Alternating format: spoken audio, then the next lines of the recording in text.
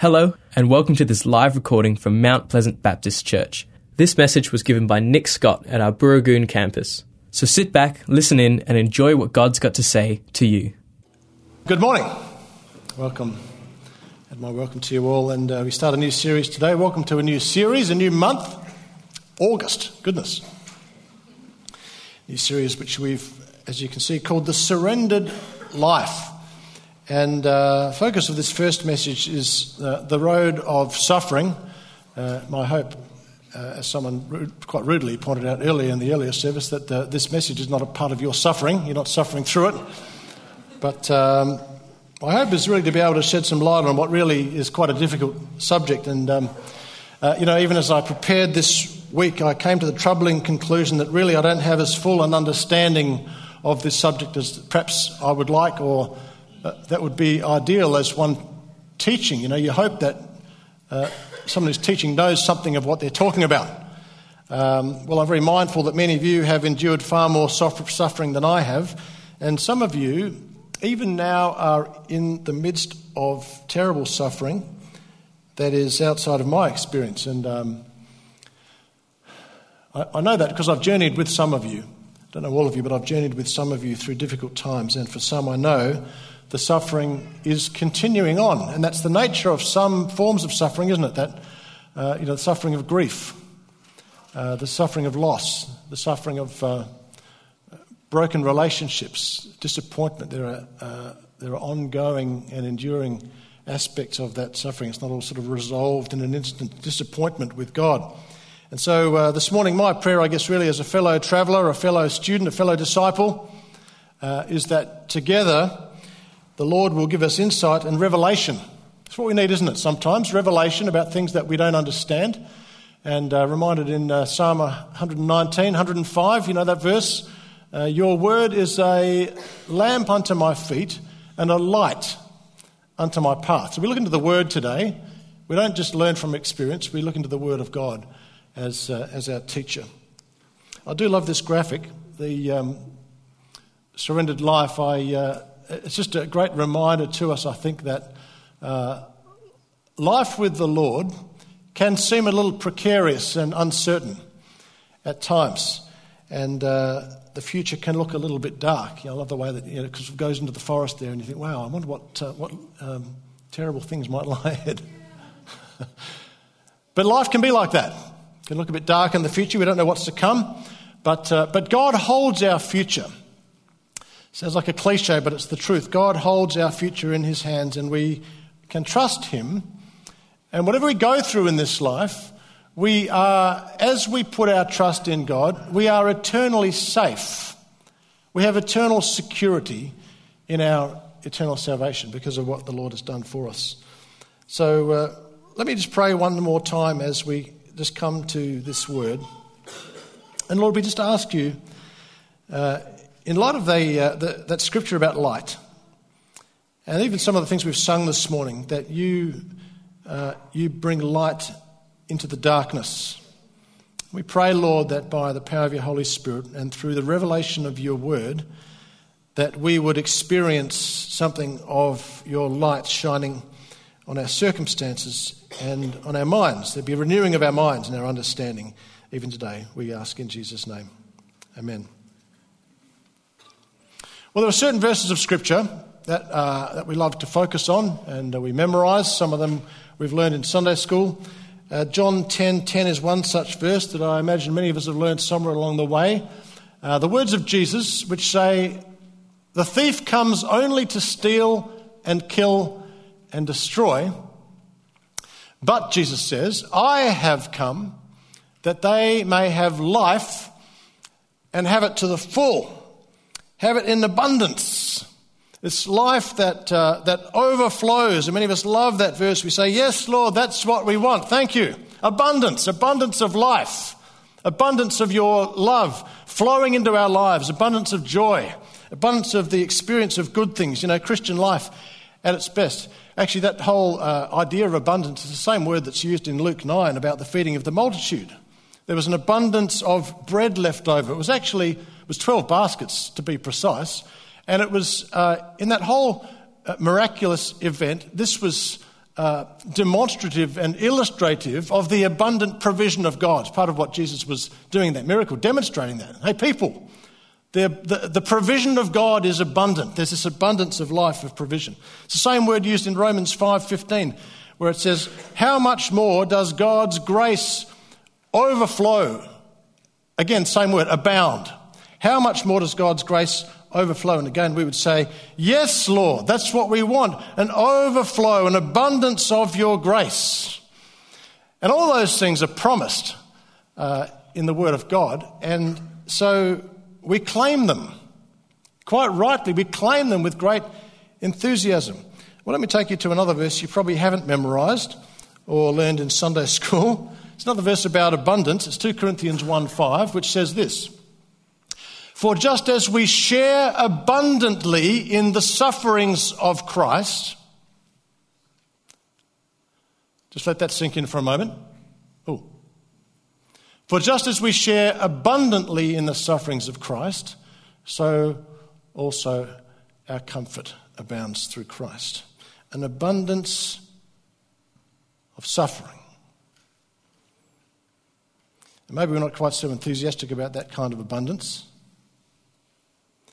And yet I'd suggest to you that the fullness of life, the abundance of life that Jesus offers is inclusive of suffering. And according to this verse, it's abundant suffering. Sharing abundantly in the sufferings of Christ. Now, in the same verse, we see there's also an abundance of comfort that comes from the Lord. We're pleased about that, although most of us would prefer to avoid the suffering if we could and just jump straight to the comfort. We want that abounding comfort. Not so sure about the abounding sufferings. Well, in John 6, there was an occasion when Jesus' followers said, this is hard teaching. Jesus was talking about something else at the time, but they said, this is hard teaching. And verse 66 says that from that time on, many of his disciples turned back and they no longer followed him. And I suspect that was a repeated pattern, actually, not just a one-off occasion, but a repeated pattern through Jesus' ministry. And actually it's a pattern that continues today because people go through suffering of various kinds, and in the midst of their suffering they pray fervently for relief and for an end to the suffering. And sometimes we know those prayers are answered in wonderful ways, and we hear those stories. They're the testimonies that make it to the testimony books. Stories about wonderful healing, wonderful deliverance, wonderful restoration. We read those stories, we're greatly encouraged. But we all know that at other times, the suffering remains or it gets worse. And we pray fervently, but things just go from bad to worse. And so understandably, people lose heart in those circumstances. They lose faith. In some cases, they walk away from God altogether. Blow this whole religion thing, blow this whole prayer thing, blow this whole church thing. It doesn't work. I've tried it, and my suffering just continues on. And so, for some of these people, their conclusion is, well, there is no God.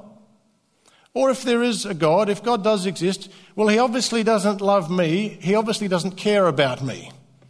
He doesn't care about my circumstances. Well, he does actually. He does, intimately. Enough to enter into that suffering himself. But there's a theology you may well hear in some churches, not this one, but it's a theology that goes like this: if God loves me, then he will give me an easy, comfortable, prosperous, pain-free life, and he'll take away my suffering. There might be a partial truth in that, but I want to suggest that Jesus has a different, slightly less palatable message, and one which brought about that John 6:66 response, I would believe, on more than one occasion. And so we have a reading today. It's a good summary of Jesus' teaching on this, and Heather is going to read that for us. Thanks, Heather.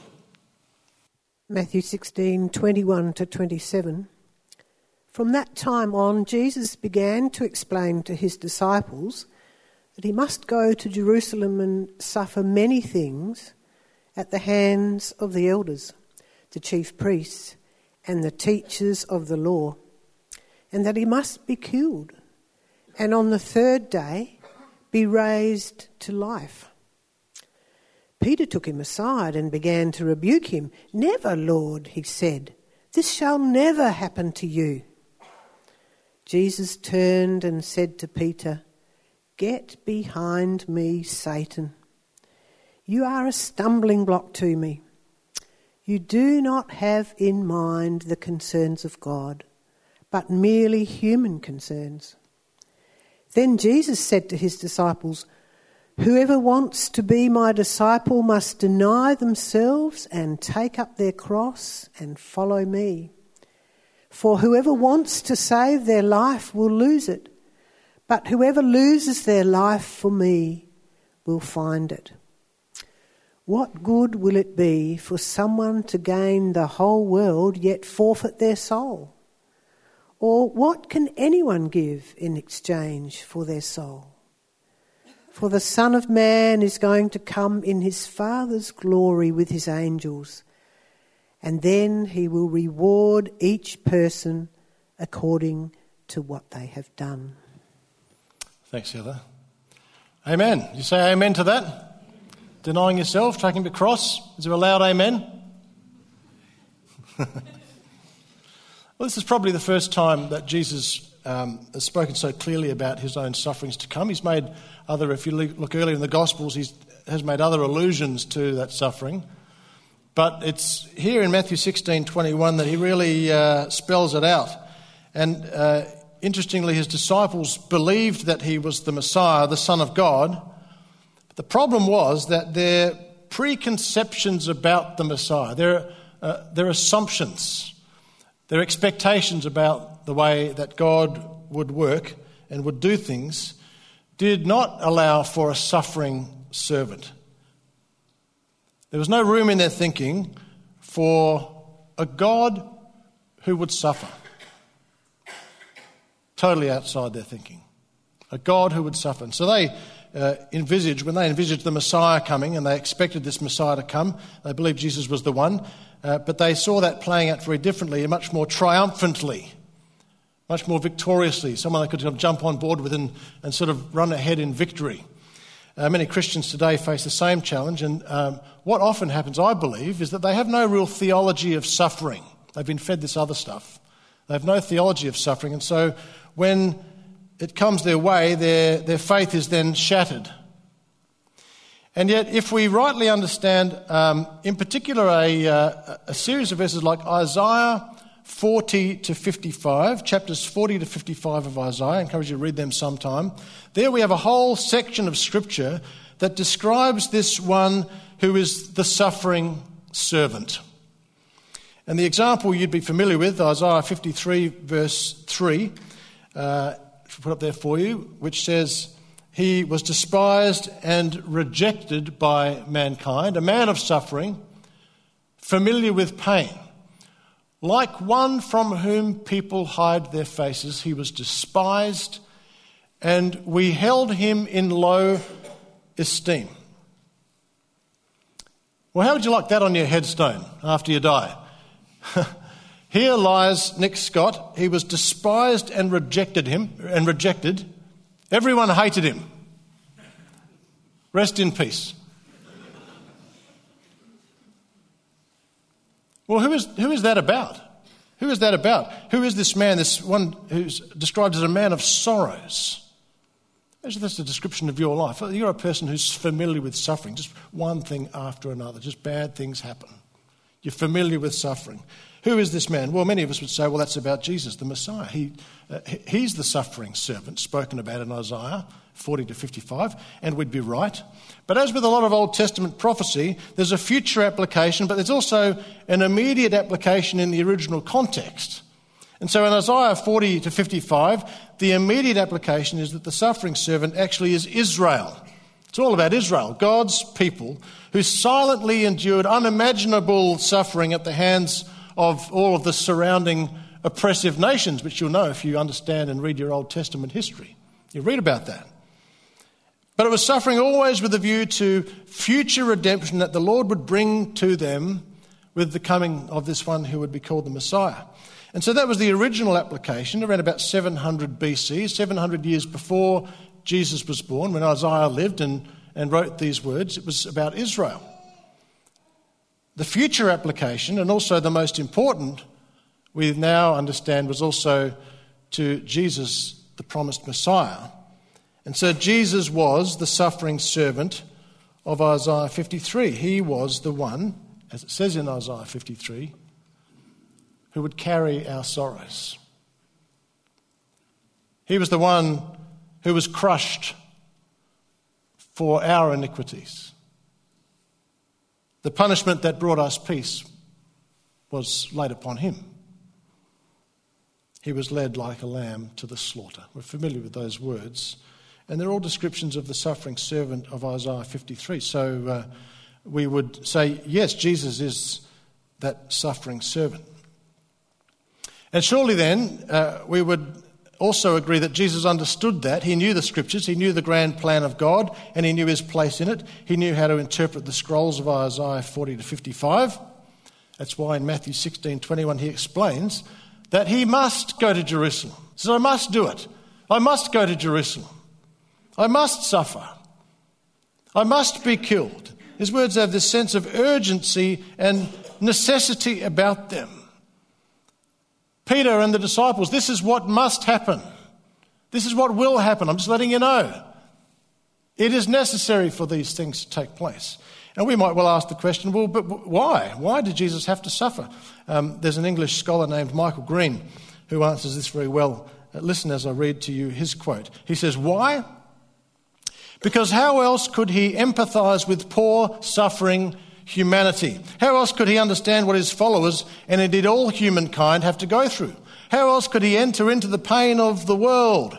How could he get to the root of the evil in the world, which lies even below the pain? How could he overcome the deadly disease of human sin and cosmic disorder? How? Only by taking upon himself all the assaults of evil, allowing them to crush him, and at his Father's bidding being raised to a new dimension of life. Well, poor old Peter doesn't have any understanding of that. Probably we don't really either in many ways. But Peter's very upset at Jesus suggesting these things that are going to happen to himself. And he uses very strong language to Jesus. No way, Lord. Not on my watch. Nope, this is not going to happen. I will not allow this to happen. You know, interestingly, Peter, he confesses that Jesus is Messiah and Lord, and then he speaks in a way that implies that he knows more than God's will, than Jesus himself. And Jesus immediately discerns that even though Peter means well, there's a familiar flavour of satanic influence in his words. And if we go back to the temptation of Jesus in the desert by Satan, earlier in Matthew's Gospel, Matthew 4, 8 and 9, we read this. Again, the devil took Jesus to a very high mountain and showed him all the kingdoms of the world and their splendour. All this I will give you, he said, if you will bow down and worship me.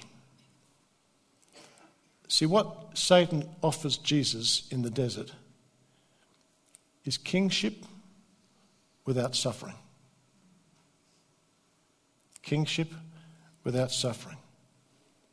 And here again he makes essentially the same offer to Jesus, this time unwittingly through Peter.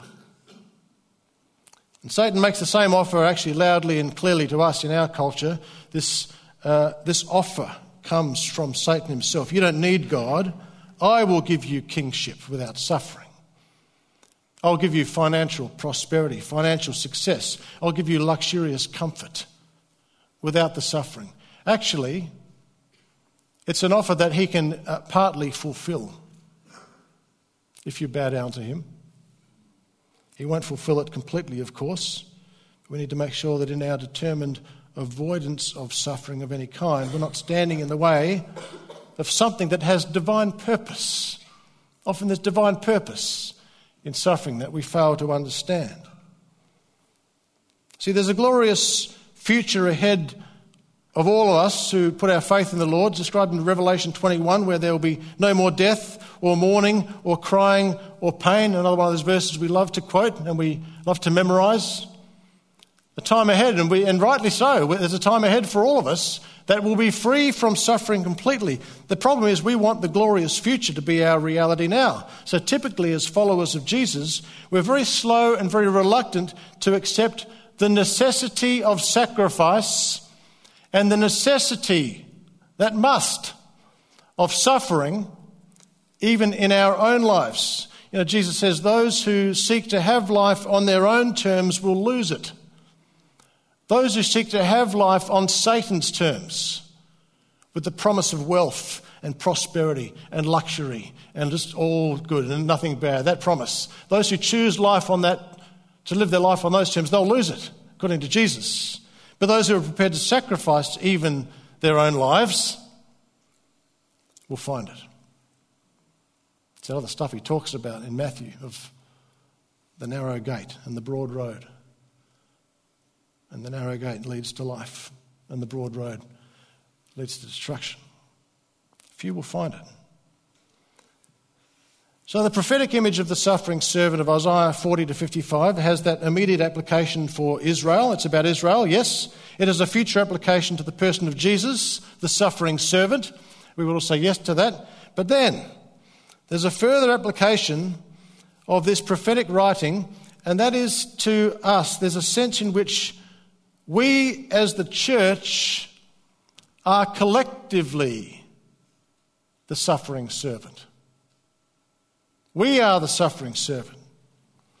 Paul says to the Philippian believers, your attitude should be the same as that of Christ Jesus, who made himself nothing,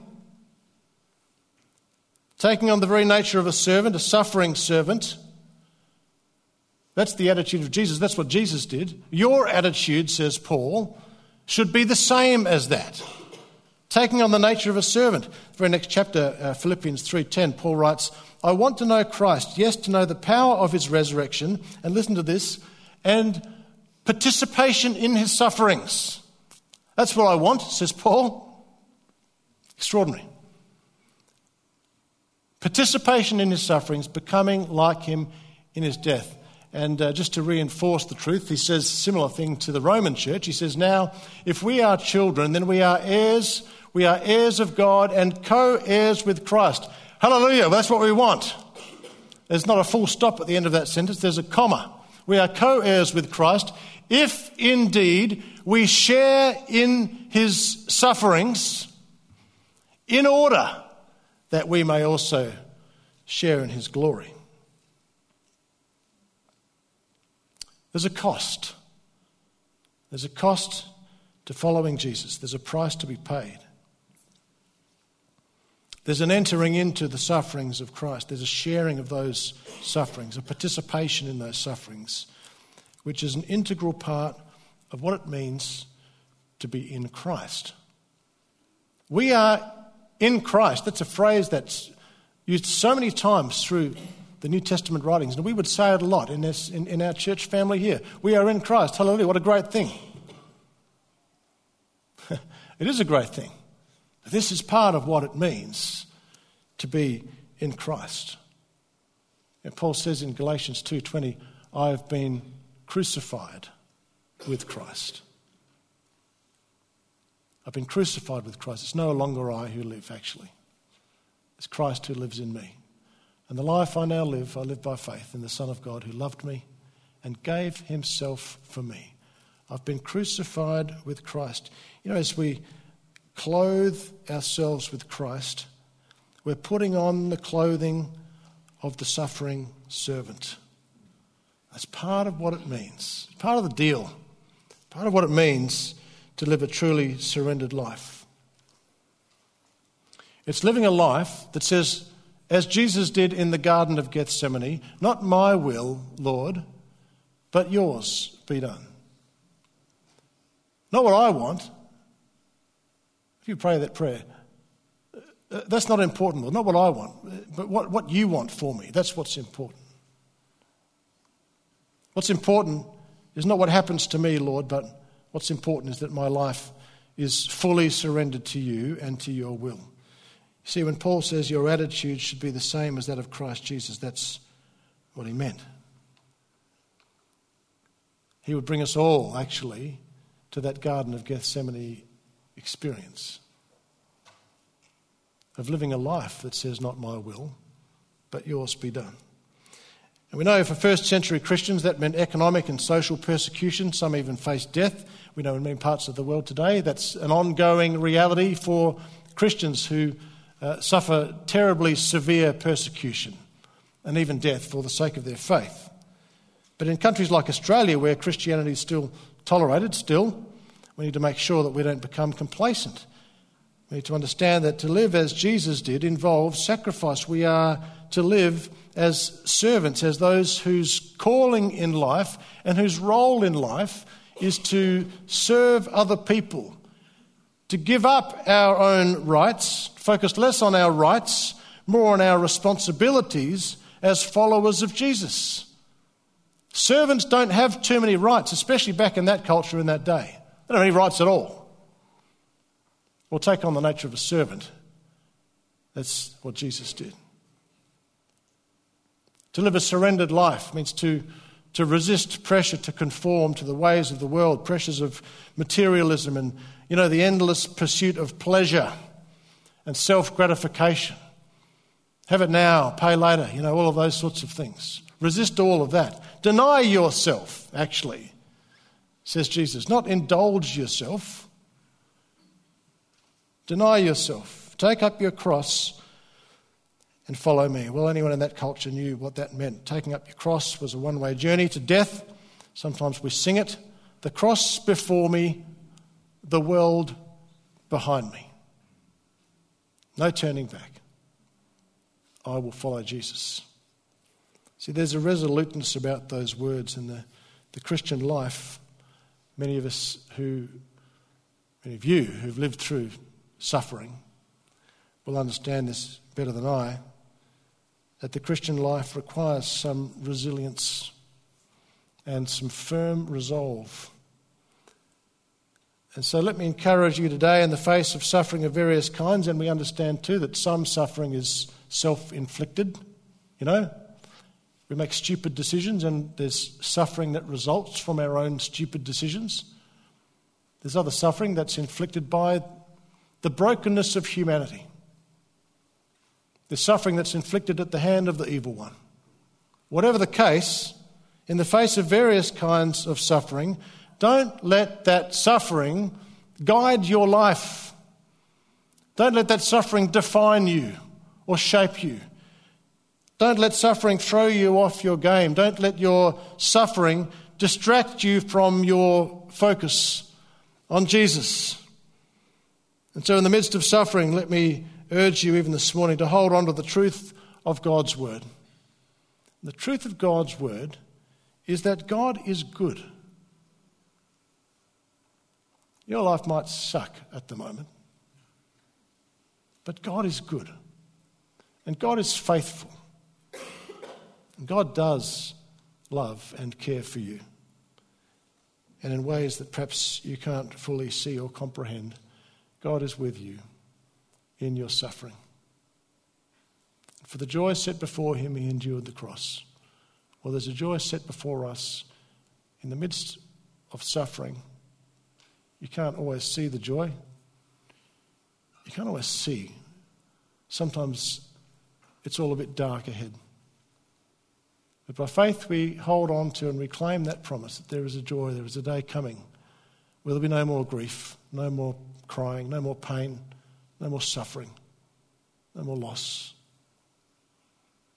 but pure joy. It's what awaits us all. In the meantime, we learn and we struggle to learn what it means to be those who participate in the sufferings of Christ. Let's pray, shall we?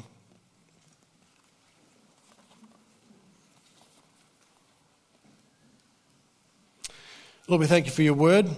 Whether we like it or not, we thank you, and we sense something of a gravity about this word today as we grapple in our minds with things that are difficult for us to understand, some of the big questions of life. But again, as we began, I would pray once again that you would bring your revelation, that you would shine your light onto the darkness of our circumstances, onto the darkness of our understanding. Shine your light, we pray, onto the ignorance of our minds as we allow our minds to be transformed, that a renewing of mind might take place as we submit ourselves to you and seek to live out the surrendered life in a way that affects our current reality and our day-to-day walk with you. So we submit ourselves to you afresh and ask that you reveal yourself to us afresh. We ask in Jesus' name. Amen. We hope you enjoyed this message from Mount Pleasant Baptist Church. If you'd like to talk to someone about what you've heard today, then you can contact the team at Mount Pleasant Baptist Church by calling the office during office hours on 9329 1777. Thanks for joining us. We look forward to your company again soon. God bless.